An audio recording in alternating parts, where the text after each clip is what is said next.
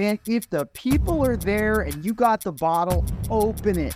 Don't let good bottles of wine sit around. You're saving it for save the moment. Make it a special moment. If the person's there, the time is right, you open that bottle. Let the bad bottles sit there for a while. Open it.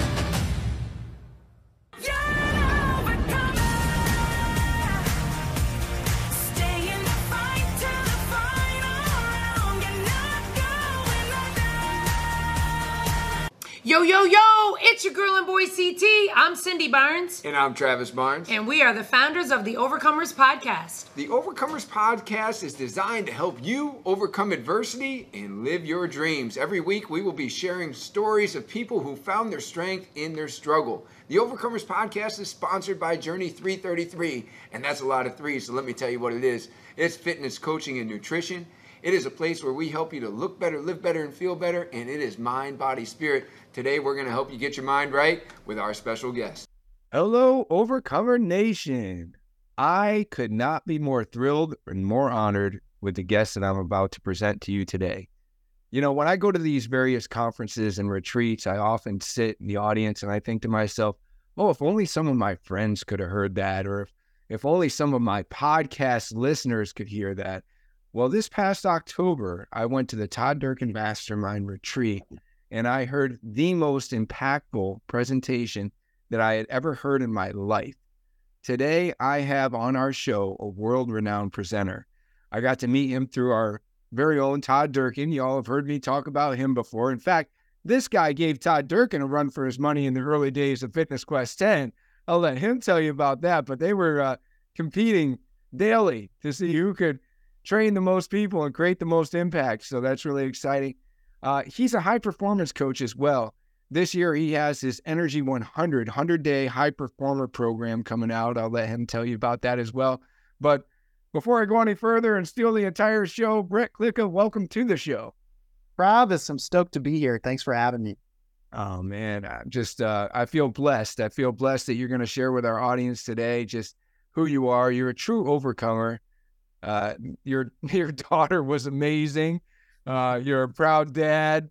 So much that I could say about you.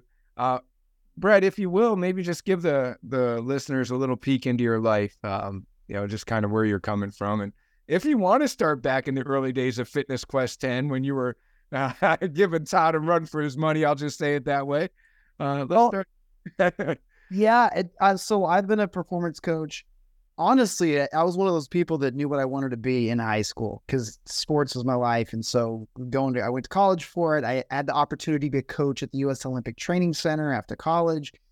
I met Todd through a mutual acquaintance at the Olympic Training Center. He was working with the women's soccer team. I was working with all of the athletes for speed and strength. We met as he was opening Fitness Quest 10, and we had this really 15-year journey together, growing Fitness Quest 10 from nothing to being able to do top 10 gym in the United States and getting some international opportunities to help people and things like that. And we always talk fondly about those times because, man, as you know, and probably everyone on this call involved in the business knows, growing a business is outrageous. And to go from 0 to 60 like we did with Fitness Quest, I mean, it was some serious work weeks. And Todd and I always joke about, and there was weeks where we were training more than 50 hours on top of the other stuff that's going on. And so it come down to day by day.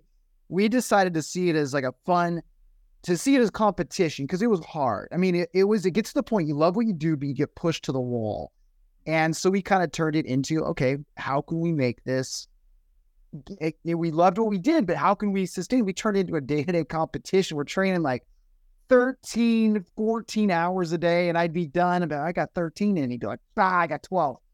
And we're so exhausted, but we just and that really defines our relationship. We figured out ways to push each other. He's one of my close friends, my mentor. I feel I wouldn't be where I was today if I hadn't met Todd. So I'm very grateful for that. And then through the years, I've had my own ventures. I started speaking about a decade ago all over the world. I'd been speaking before that, but I started in the corporate space, and I've been blessed with a lot of success. I've been all over the world, been able to be in front of audiences, helping high performers really develop the energy, physical, mental, emotional, even spiritual energy to continue to perform for life.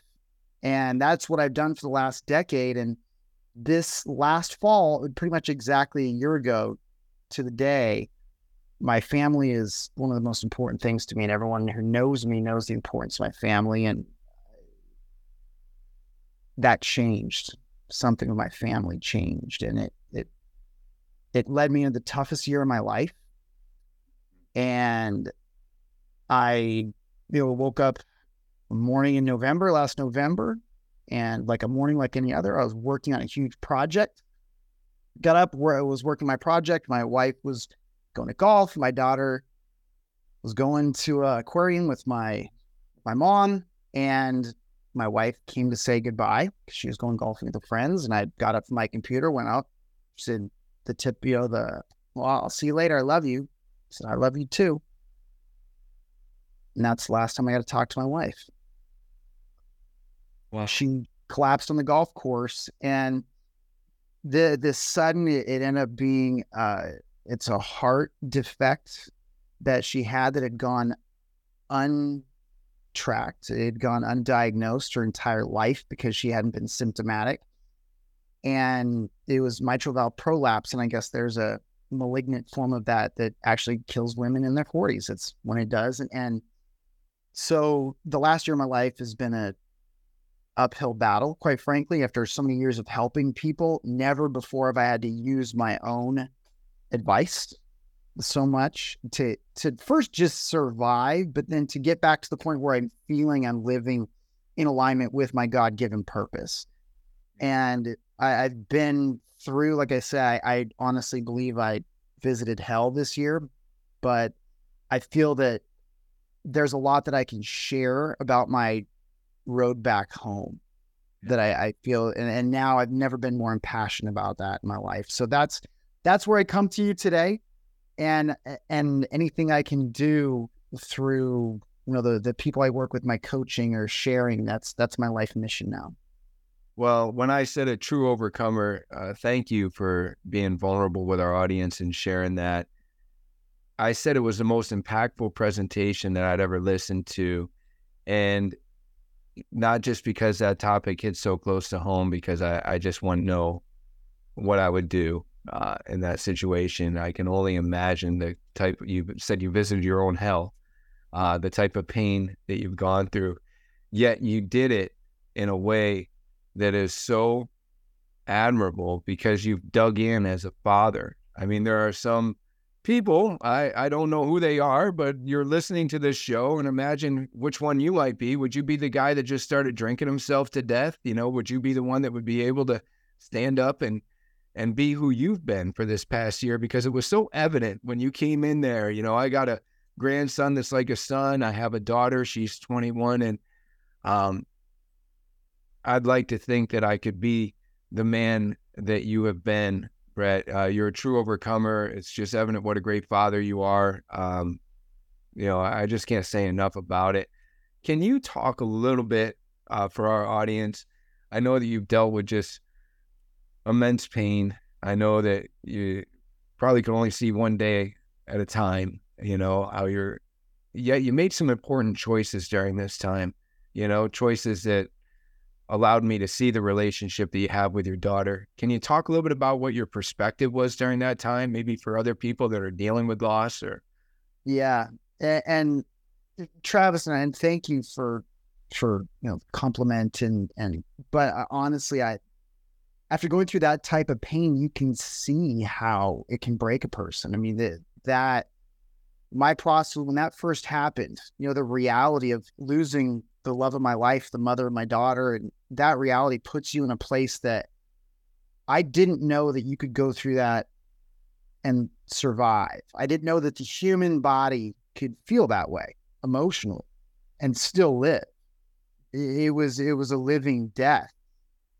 And in that, it was, and I don't want to make this sound like it was this contrived, like, well, I have a choice to make today and I'm going to make the right one. That really wasn't the way the process goes. As everyone knows, life isn't that simple. But there was something in me that just said, hey, I'm going to go through this. Because even though I was feeling helpless, I've never felt that helpless. I've never felt that overwhelmed. I've never felt that weak. I've never felt that vulnerable. I've never felt that scared that I would succumb to crawl it to be honest, crawl it into a bottle or finding some drug that would take that edge off, because I'm telling you, it was a living death. I didn't know that my body had that, my brain had the capability to do it, but somewhere in me was like, there was a confidence, because we have feelings and beliefs. And this is something I really discovered. I had trained these beliefs. I wasn't even necessarily aware of. I mean, I was, because of the work I had done, the work I was doing. I'm working with high performers, helping them find purpose, helping define their purpose, helping align their intention, align their resources, time, money, energy, all these different things, align them in a direction where they're going to get an ROI based on what's truly important to them in life, so that they don't just have success, but their success is aligned with fulfillment. Their success is alignment with happiness and connection, all the things that they want. And so through this work, I've developed some habits. I've developed some thought processes. I've developed some tools. And because of that, even though I had nothing, I had no fight. I had no this wasn't the Rocky video, folks. This wasn't the Rocky training montage. There was nothing romantic about this. I'm talking, you're sitting at the gates of hell. Everything is dark. There is no tomorrow. Something reflexively said, you're going to go through this. You're not going to go around it, because my belief was that I had the strength somewhere. My belief was that. My feeling was like, Brett, run. Brett, you should not have to feel like this, Brett. This is the end of Brett Klika. This is the end of what you do, who you are. That's the way I felt. But something inside said, that's not, I get it. That's what you're feeling, but that's not what this is. And honestly, Travis, the only thing I can come up with as to why that was there is it just had been trained over and over and over again, the same way the military trains. Oh, I had the opportunity to work with the Navy SEALs, and they explained how their instructor was telling me how they would train over and over and over and over and over to the point where they could do it in their sleep, because when they hit the chaos of war, training is all you have. And I experienced that. And so my first take was, I'm going to go through this. I somehow believe that I can go through it. And I was in that dark place, but I felt like that's where I needed to be. I felt like I wasn't completely hopeless. I reached out immediately to therapy for myself and my daughter. I said, what can I do? That's the only thing I knew I could do. I accepted. I didn't want to be social. I didn't go to friends' houses, but I accepted the support. I accepted the love. I accepted it from my community. And that doesn't necessarily mean I let people come over every day. It didn't mean that I wanted to sit with someone 24 hours a day. It just means that I allowed myself to feel the love coming in. I allowed myself, and it wasn't a bright and cheery feeling, but I can't explain the feeling. It was better than what I was feeling, and it made me feel like my beliefs were valid, that I could survive this. And at the end of the day, Travis, I look at she was then 9 years old.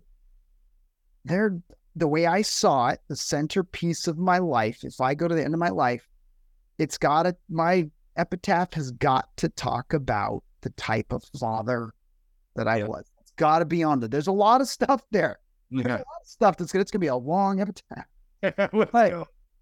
But the type of father I am is going on there, and I can't.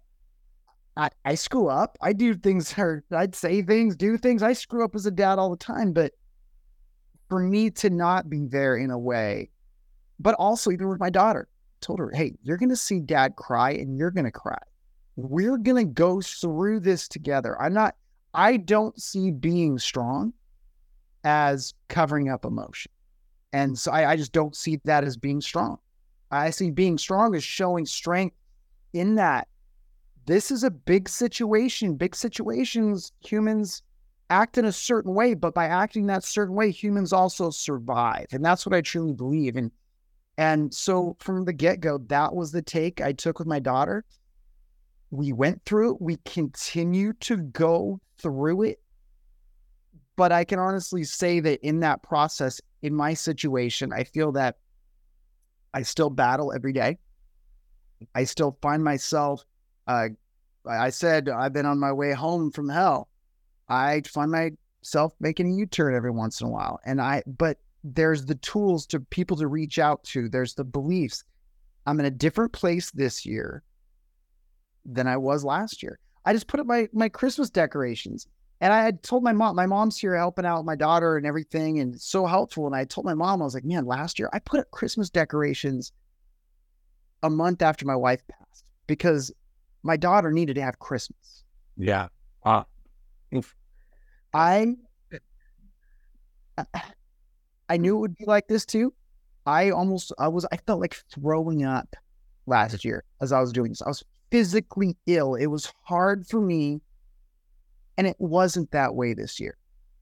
There were tears. I'm going to be honest. There was tears this year. There was, we're putting ornaments on the tree, and yeah, there's tears, but I'm in a different place. And I honestly believe that the training I've had the opportunity to do in my life, the being willing to go through it, be willing to feel, quite honestly, not try to jump away from feelings has made all the difference. Brett, you're making me very emotional. Just what you're sharing, it's just amazing to think about. What I want to say is that you've just demonstrated for our listeners the strength that there is in vulnerability, right? Like, I mean, the things that you immediately did, you said, my daughter and I are going to need professional help. Some people don't ask for help, and some people don't accept the help of their friends. However, you've created a belief system and a training that understands the value of having a professional in your life. You are a coach. So you said, I need a coach. You know the power of a network, a mastermind, or whatever the case might be. So because you know that power, you're like, you know what, I'll accept some of this love that's coming in. So there was this training, like a Navy SEAL, as you say, that creates this belief system in you where, would you say it's kind of like your default, right? Like, what am I going to lean into? I mean, you leaned into what your default was from strengthening those beliefs. Really good for our listeners. I wanted to ask you a couple of things. One is, as I understand it, you had date night the day before the event. Yeah. When you came and presented at the retreat, I thought that it was really awesome because you talk about being imbalanced and the strength of being imbalanced, which I can't wait for the listeners to hear about that, because they're probably like, what? How can being imbalanced be a good thing? However, you talked about how you're able to live without regret. You lived with unbearable pain, but you lived without regret. And it had to do with the filter and the way that you appropriate your time. So I guess kind of starting off with day night, which I think was like an amazing blessing from God or the universe or whatever, that you had that the day before. However, even just being the person you are, a busy, high performance coach, trying to save the world, and just the way you handled yourself in those last moments. I don't know if you could talk a little bit about that filter for our listeners. That would be great. So like you said, the night before my wife passed, we had a date night. And the first date night we had in a really long time. She had been traveling for work. I'd been traveling for work.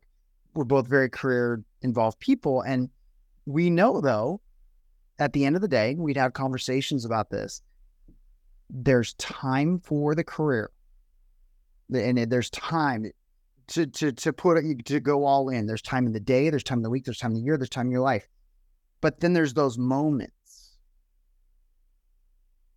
And we often think of a balanced life by taking our time, or we're taking our energy, and we got our career, and then we got home life. But then it's like we're checking our phone while we're talking to someone we love, or we're trying to, because in our mind, we're trying to balance. And I'm here to tell you the pursuit of work-life balance is one of the most fruitless pursuits you can go on in your entire life. And I am so thankful that my wife and I did not pursue work-life balance. And let me explain what I mean here. When we go out to dinner together, I could get a phone call, unless it's from my daughter, my phone's dead. I'm not taking pictures for Instagram. I'm not doing, you can scrub. Yeah, I don't know if I ever took a date night picture in all the years Instagram's been around. And for me, that's not to say that's a bad thing. It's just for us, we're like, I don't want anything to do with that. We're going to imbalance. We're not going to talk about work. We're not going to do this because not that we hate work. We love our careers, but this is, so we're all in. So the conversation we had, my wife would always say, hey, let's have dinner European style, which means that we'd order one course at a time. I think it drove the waiters nuts because that table was ours. Yeah. And so we'd order a drink and then an appetizer and then the main course, then aperitif, then dessert. And then, we're there for like, that's the way we like to do it because this was an event. We didn't get to spend a lot of time together. So anyway, we create this imbalance. So that happens kind of in the macro. We have an evening, then the next morning. Like I said, I had a big thing, the big project I was working on. And so I'm on a computer, I'm locked in my zone. But because of the way that we had sort of trained ourselves, when she came in to say, all right, I'm taking off now, I love you, I didn't. And not to say that I never would. I just, in this case, because of where I was at with creating this, okay, I'm working out, but I'm going to stop this for a second because this is something important to me too. I stopped working, stepped away from the computer, walked across the room. I gave her a hug and a kiss. I said, I love you too. It's the last thing I got to say to my wife. And of everything I felt in the last year, because I was willing to be imbalanced in that situation, I wasn't like, oh yeah, I love you, it's whatever. Because I was willing to be imbalanced and shift over to what is important to me, I don't have that regret. I didn't shoot my last interaction with my wife, wasn't shooing her out the door or pretending like she was an annoyance to me. And I don't know if peace is the word. There hasn't been a lot of peace in the last year, but if there's anything, that's been able to provide it. Yeah. Well, I have to share a testimonial about how you changed my life. My wife knew how impactful your presentation was on me. I was tearful and it still tears me up, just to, the empathy that I have in this situation. However, we go to visit her father and her mother in New Hampshire. And this was just a couple weeks later after your presentation. And so her father and mother, they've been married about 50 years. And so my job is to take him to the club in the evening, and Cindy and her mom spend time with the grandbaby. And so, he likes to go to his club and say hello to his friends. And so there he is with his walker, and I'm getting ready to load him in the car.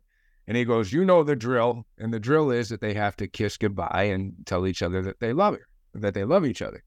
And so I just kind of chuckled because my wife and I don't have that, the drill thing, going on. But she's like, yeah, Dad, you got to teach him something because he doesn't do that, And I thought of you. And I said, well, maybe it's time that I change that. And so that weekend, we went to a football game at her alma mater.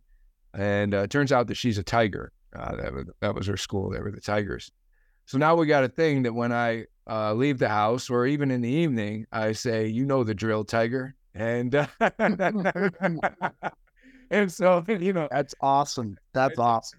Shift and put that filter on. But I didn't do that because of what I witnessed her father doing. I did that because of how impactful your talk was on me and just understanding how we need to prioritize our lives. So thank you for that. And, I hope that everybody can feel confident that we're doing the right things at the right times, even though life gets a little crazy. And that's actually what you teach a lot about. this Energy 100, the 100-day high performance program, the power of imbalance. Can you talk a little bit about like what you're trying to teach people? Because I want to be that guy that like if it's a moment that I have to look back on, that I can look back on it like you did. Well, you use the word moment. The miracle is in the moments. And when we try to balance everything out in the moment, it's the opposite. It's unintentional imbalance when it's okay, I'm going to watch this and listen to this and hear this person say what's up to this person. Now I'm doing emails. Like we're doing everything at the same time. So and this really came, this observation, because you're not going to find a lot of memes talking about the power of imbalance, right? You're not seeing that a whole lot.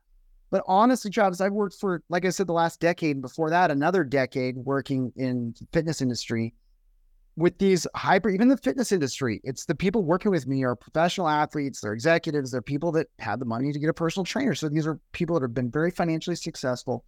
And one question that I ask everyone is, well, if right now you don't feel things are going great for you, you don't have energy, you don't have your health or whatever it is, when was the gold standard time in your life?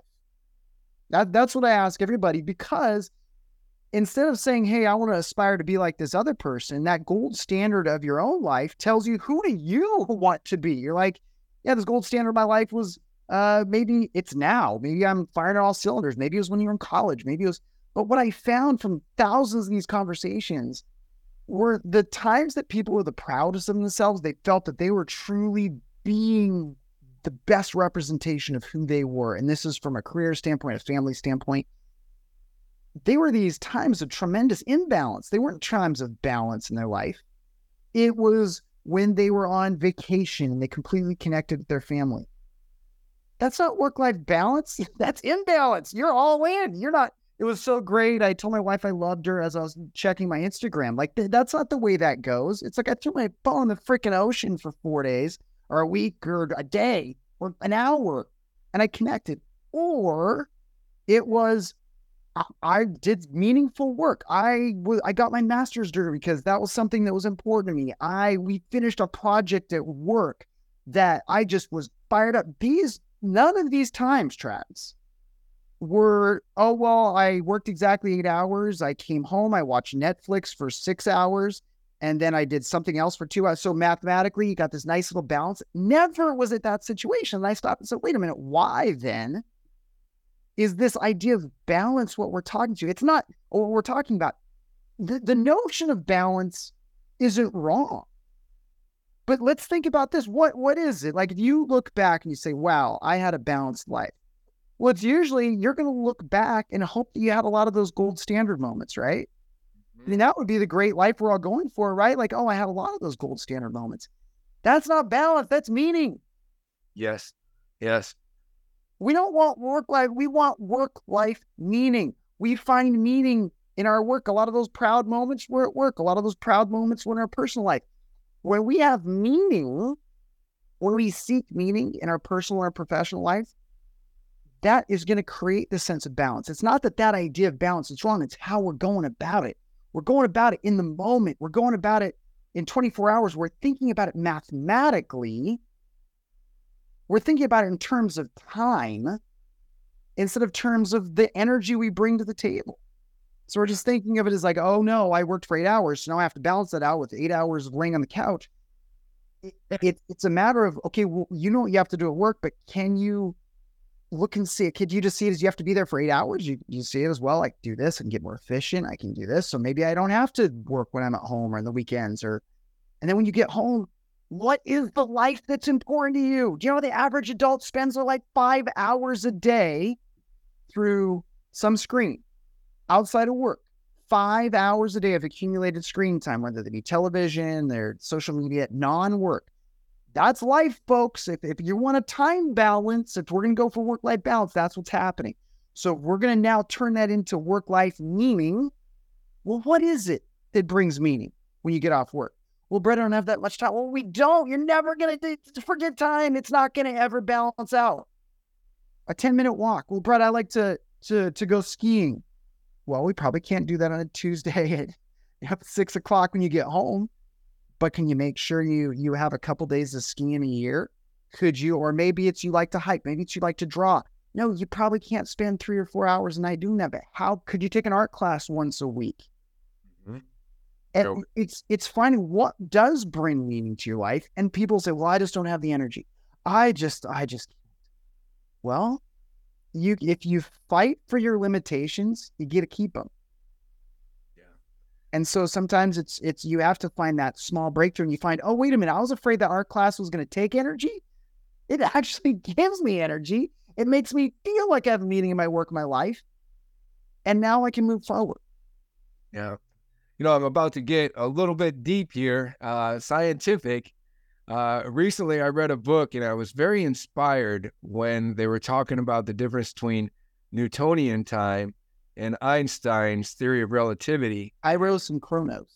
Yeah, Kairos and Chronos. And I was like, I want to be on Kairos time. And I feel like what you're talking about is Kairos time.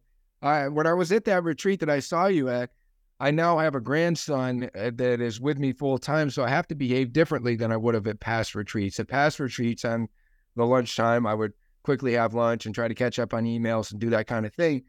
However, what we did is we went swimming each day because there was just enough time at lunch because, he's a baby. He doesn't need to be in the pool for very long. It wasn't exactly hot, sweltering temperatures there, so he just likes the water. So it was enough to go for 15 or 20 minutes and get changed and be back in the room in time, So that was kind of my version of Kairos time. But I'm hearing you talk about, making these moments count and being in Kairos. It's not an equal Chronos that we're talking about here. It's about a type of Kairos, if you will. Am I picking Chronos? No, I think I am. Well, and that's exactly what it is. That Chronos time is, the Greeks had 2 versions of time. And then that Chronos time is literally, it's just hour by hour. You look at it, and your time drives your energy. And in that Chronos time, okay, how much time do I have? Okay, that's what I get to do. But Kairos time is, we've all experienced it. It's when we bring meaning to the moment. It's that hug that lasts for 10 seconds, but it was everything. And it requires your presence. It requires you, the gift of the moment being called the present, requires your presence, right?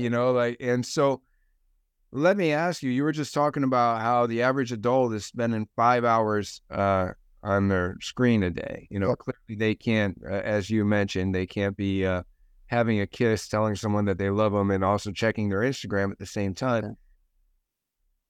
I really admire you, Brett. I'm curious what your screen practices are. Travis, I struggle like everybody else. Honestly, I wish I could say, well, I gave up screens. Oh, man, because I have this thing where it's like, well, if I don't value Instagram's on my phone, I don't have TikTok. I took Facebook off my phone, but let's say I have Instagram. I have emails on my phone too. Emails, I've disciplined myself to, I check emails from my laptop now, and it's certain times of the day. So that has to be there. There has to be this time blocking where it's like, this is what I do at this time. I check emails from this time to this time, because we're just going to keep flipping back to our phone. But what I did, honestly, and this is such a simple thing, because I'm a simple person just like anybody else, I found myself unconsciously, if I'm standing in line at the grocery store, God forbid my brain's not agitated and stimulated, flip onto the phone, try to find some BS to look at where it's Instagram. And so my daughter, so all of you with kids, I told my daughter, hey, if you catch me on Instagram, then you get ice cream after dinner. Oh, wow. I have a cop living with me now. So it's just simple. It's not, I wish I could say, oh, well, I just sat and meditated about it and all this. No, I just needed someone to curb it. And it's helped a lot. And I did, because I don't value, here's the thing is, if you really value social media, if it's part of your values, that makes your life better, it's like, hey, brings meaning to my life. Well, then make sure to schedule some time to do that. But it doesn't bring meaning to my life. I found it doesn't bring anything positive, so it doesn't deserve my time. And so that's really, schedule emails, and then not having my phone with me whenever possible. Mm-hmm. And and I always use the excuse, if my daughter has to get a hold of me. Well, that's there. If you're a parent, you want to make sure, but it's creating that environment, but also knowing why I don't want to be on that all the time. And that's really what it starts with, Trav. That's with anything. I love these morning routine things that everyone has. And I think morning routines are really important. But so many people are doing like a 2-hour morning routine. And I say, well, why? They're like, well, because so-and-so does it. Was it done for you? How does it fit in the context of your life? Like, if it won't last, if we can't figure out like, okay, whoa, this is not who I want to be. Checking screens all the time, flipping up my phone and feeling frantic, trying to balance everything in the moment. That's not who I want to be. That's why I'm going to create some guardrails around my screen time. Not just because, oh yeah, I guess screen time's bad. Rules don't work, man. Rules only provide a start. Rules don't work because self-discipline doesn't work long-term. It's just not a long-term strategy. So you have to modify your environment and know why you're doing that. Your brain's pretty simple. Your brain wants to know, if I'm going to give this extra energy towards something, why? What does that have to do with your survival or your high functioning or your thriving? So if your brain's aware of it, your brain will give you more resources. Yeah. I asked about that because to me, this Newtonian time, this Kairos time, this making moments count, as you pointed out with the Instagram example, it just doesn't happen when we're always having to check out of the present moment. When we're going to check into Facebook or check into whatever social media platform, or let's check our email because maybe there's one more thing that we can get off the plate. Yep. I've been trying to clean that plate for years. It's never empty, like I keep having this story. I tell myself, I'll feel better if I get this off my plate. Yeah. However, I forgot to ever show up in Kairos time because I just kept going for the one more thing, in this chronological order of like, maybe I can get this done by 5. Oh, I'm not done at 5. Maybe I'll be done at 7, and I keep on pushing that time. I never had a moment count throughout the day because it was just busy being busy. Well, and that's the thing is with this busy, we accept busy, we even embrace busy. Busy is not a currency of anything meaningful, folks. And as soon as we stop embracing busy is when we all have an opportunity to move forward. I mentioned this when I spoke. When I go in to speak somewhere, I'll have breakfast with the coordinator, and we're sitting there with other people. And if I'm sitting at a table and if one of the people, the conference attendees, is talking to me about how busy they are, I know they're not a high-level leader. Mm-hmm. Yeah. Because it means they're using that Chronos time. They got a to-do list. Every day is just a to-do list. And it's just stuff. It's like, I'm going to do stuff. I'm going to look really busy. I'm going to tell people I'm really busy. Look, everybody, I'm producing. Look at me. Look at me. In the inside, they know. We all know when we're just doing busy work. Mm-hmm. And one thing I want to share with that is and this is something that we talked about, that miracle in the moment, right? Like being able to appreciate. And sometimes it seems like, well, that's kind of boring. I can look at my phone and I can watch videos from all over the world. Why would I just want to stand in line at the grocery store? Well, my wife and I have been into wine for a long time. Love wine. Every time I go overseas, I turn into some sort of wine thing. I've been to all these different vintners, taking on classes, like not just wine for drinking, like wine out of interest. And you look at how people drink wine. I mean, at one time I'm sitting at a restaurant, I'm just laughing because we had spent 15 minutes selecting and tasting and swirling and swishing and all the wine, and the food was like an afterthought. They don't even have like a waiter to bring you the wine. They got a special person who went to college for wine to bring you wine.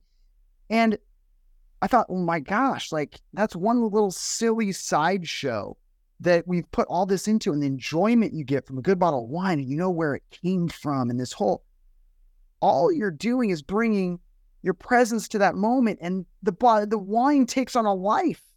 Yeah. So I thought, how many other areas of life could we do that in? How many other areas of life could we bring meaning to by watching people that are really into wine? What if I sat with my daughter and just dug in and just appreciated the silence or the conversation or the touch or the whatever? Just be there like you're enjoying a glass of wine, be into the moment, And that's not a discipline thing. That's not a thing because that's what you should do. It makes it better. So good. Let me ask you something I heard about you in wine. I heard that you collect bad bottles of wine.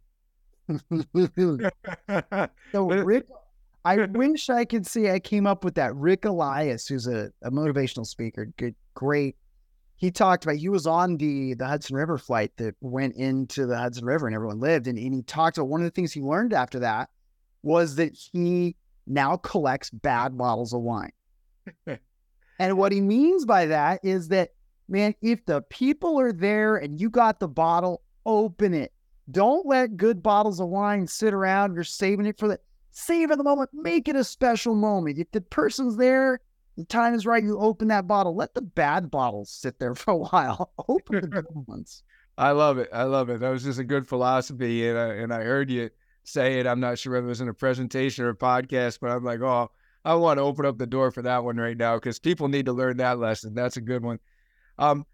When it comes to the Energy100, it really interests me because I like where you're talking about high performance leaders, and I'll be interested to know how you really define them, whether it's more of a Stephen Covey, are they in the quadrant 2, or, what are they doing with their time?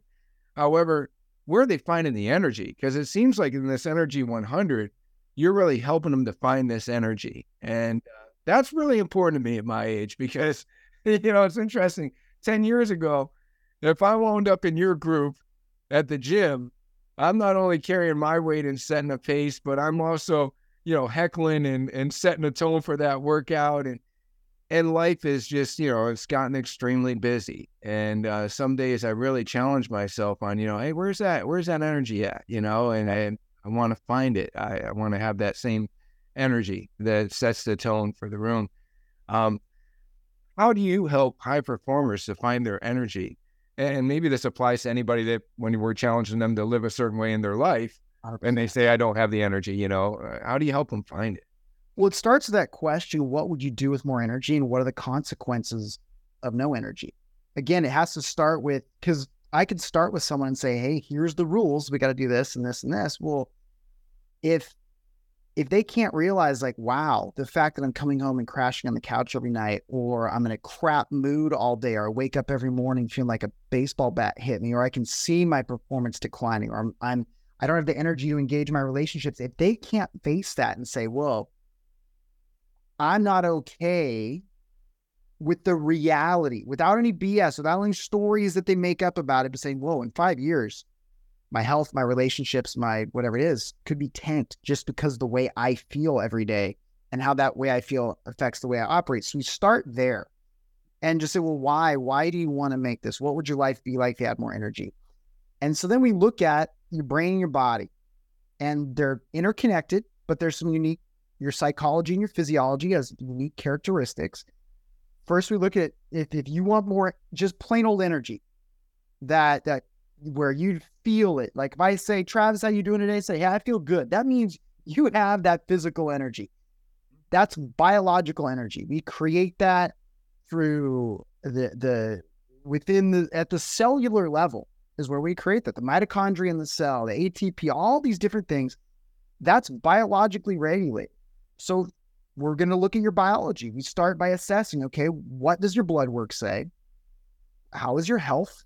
If your cells are working the way they're supposed to, odds are you're going to work the way you're supposed to and feel the way you're supposed to. So we look at, okay, things like obviously exercise, nutrition, what are you putting into your body? All the things that affect your biological energy are going to be those things that affect health. We're looking at all those different factors, sleep, all of those in the day are going to impact that side. But then there's also, that's the body, then there's the brain. In brain, you have cognitive capacity and you have emotional capacity.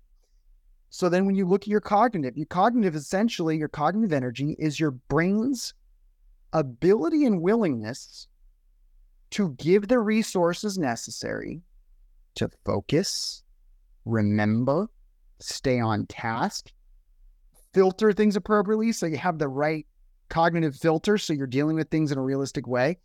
So through questionnaires, through some different assessments, we see where are you at with that.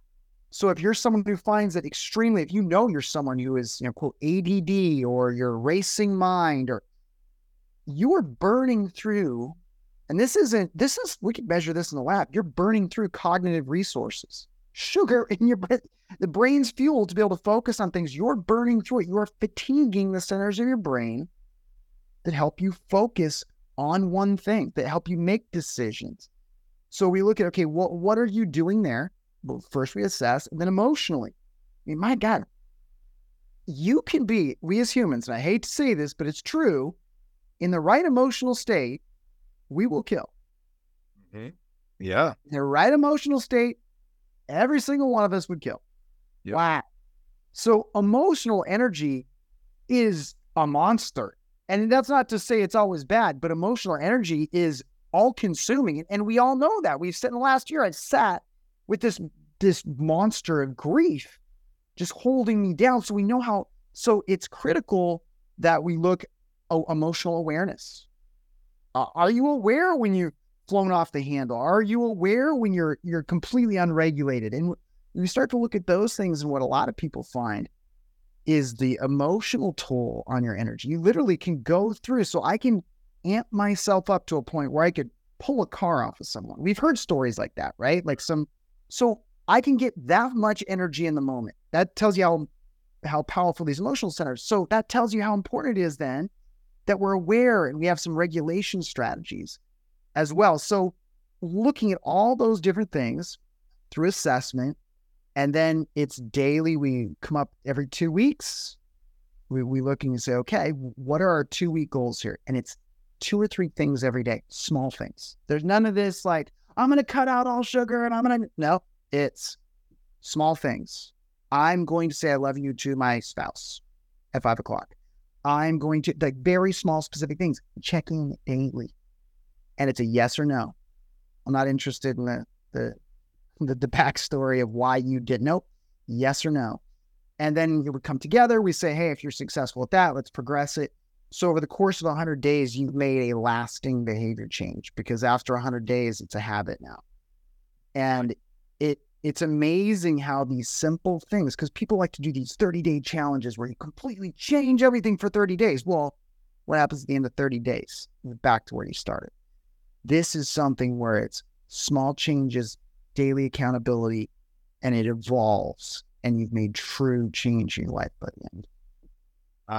Wow. Where does somebody, that sounds like a powerful program. I'm very interested myself. Where does somebody go to find out more about it? BrettKlika.com. If you go to BrettKlika.com, you go to Energy100 with Brett Klika on YouTube. And those are the 2 primary areas. When you're on the website, make sure, if you go to BrettKlika.com, my newsletter goes out every Friday with different tips, with research that we found, with interviews, with things that just help manage how you feel and perform and improve it within the context of your life. Again, I speak to high performers, so we're talking like your day's slammed. You don't have time for, well, you can do an hour of meditation, and then you're going to spend 3 hours on Sunday doing your meal prep for the week. Like, that wouldn't work with the people that I work with. So it's finding, how can high performers integrate this into their high performance life? Yeah, you give me I fit that description. I've now started working out at 3 a.m. because I was having some trouble getting in my workout. So I said, well, if I just get up a little earlier, and it's, that's just how it goes. But then when you talk about some exhausting routines, it just doesn't seem to fit into the schedule, right? Yeah.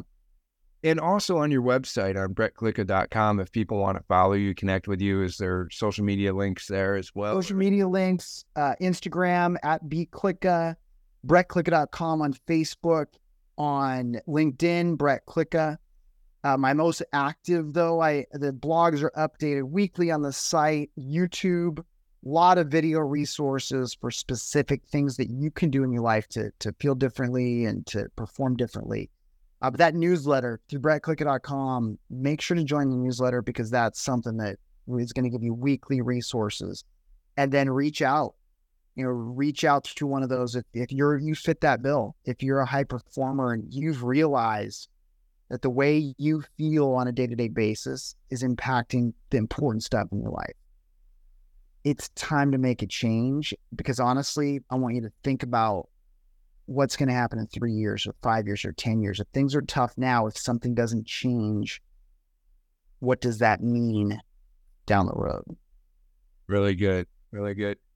Well, Brett, let me ask you this before we let you go. Is there anything that I should have asked you today? Any final words of wisdom that you'd like to impart into our listeners? I want to make sure that I've opened every door.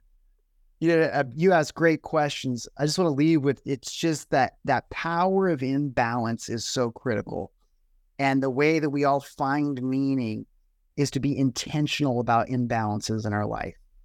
And that intentionality is so critical. Defining what's important in work and at home. It's not like we just can say, oh, I don't care about my work or I don't care about my home, but defining what's truly important and creating that time where we're all in. And that might only be 1 minute.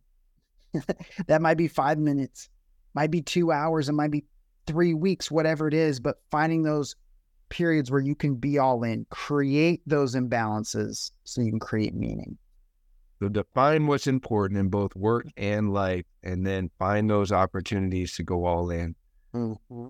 No half on Instagram and listening to this and doing that, all in with that one person, that one thing, that one project.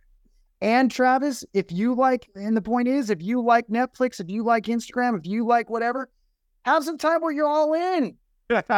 I'm going to admit it. I'm probably going to go all in with a Christmas movie at some point this season, right? You know, so 100%. I mean,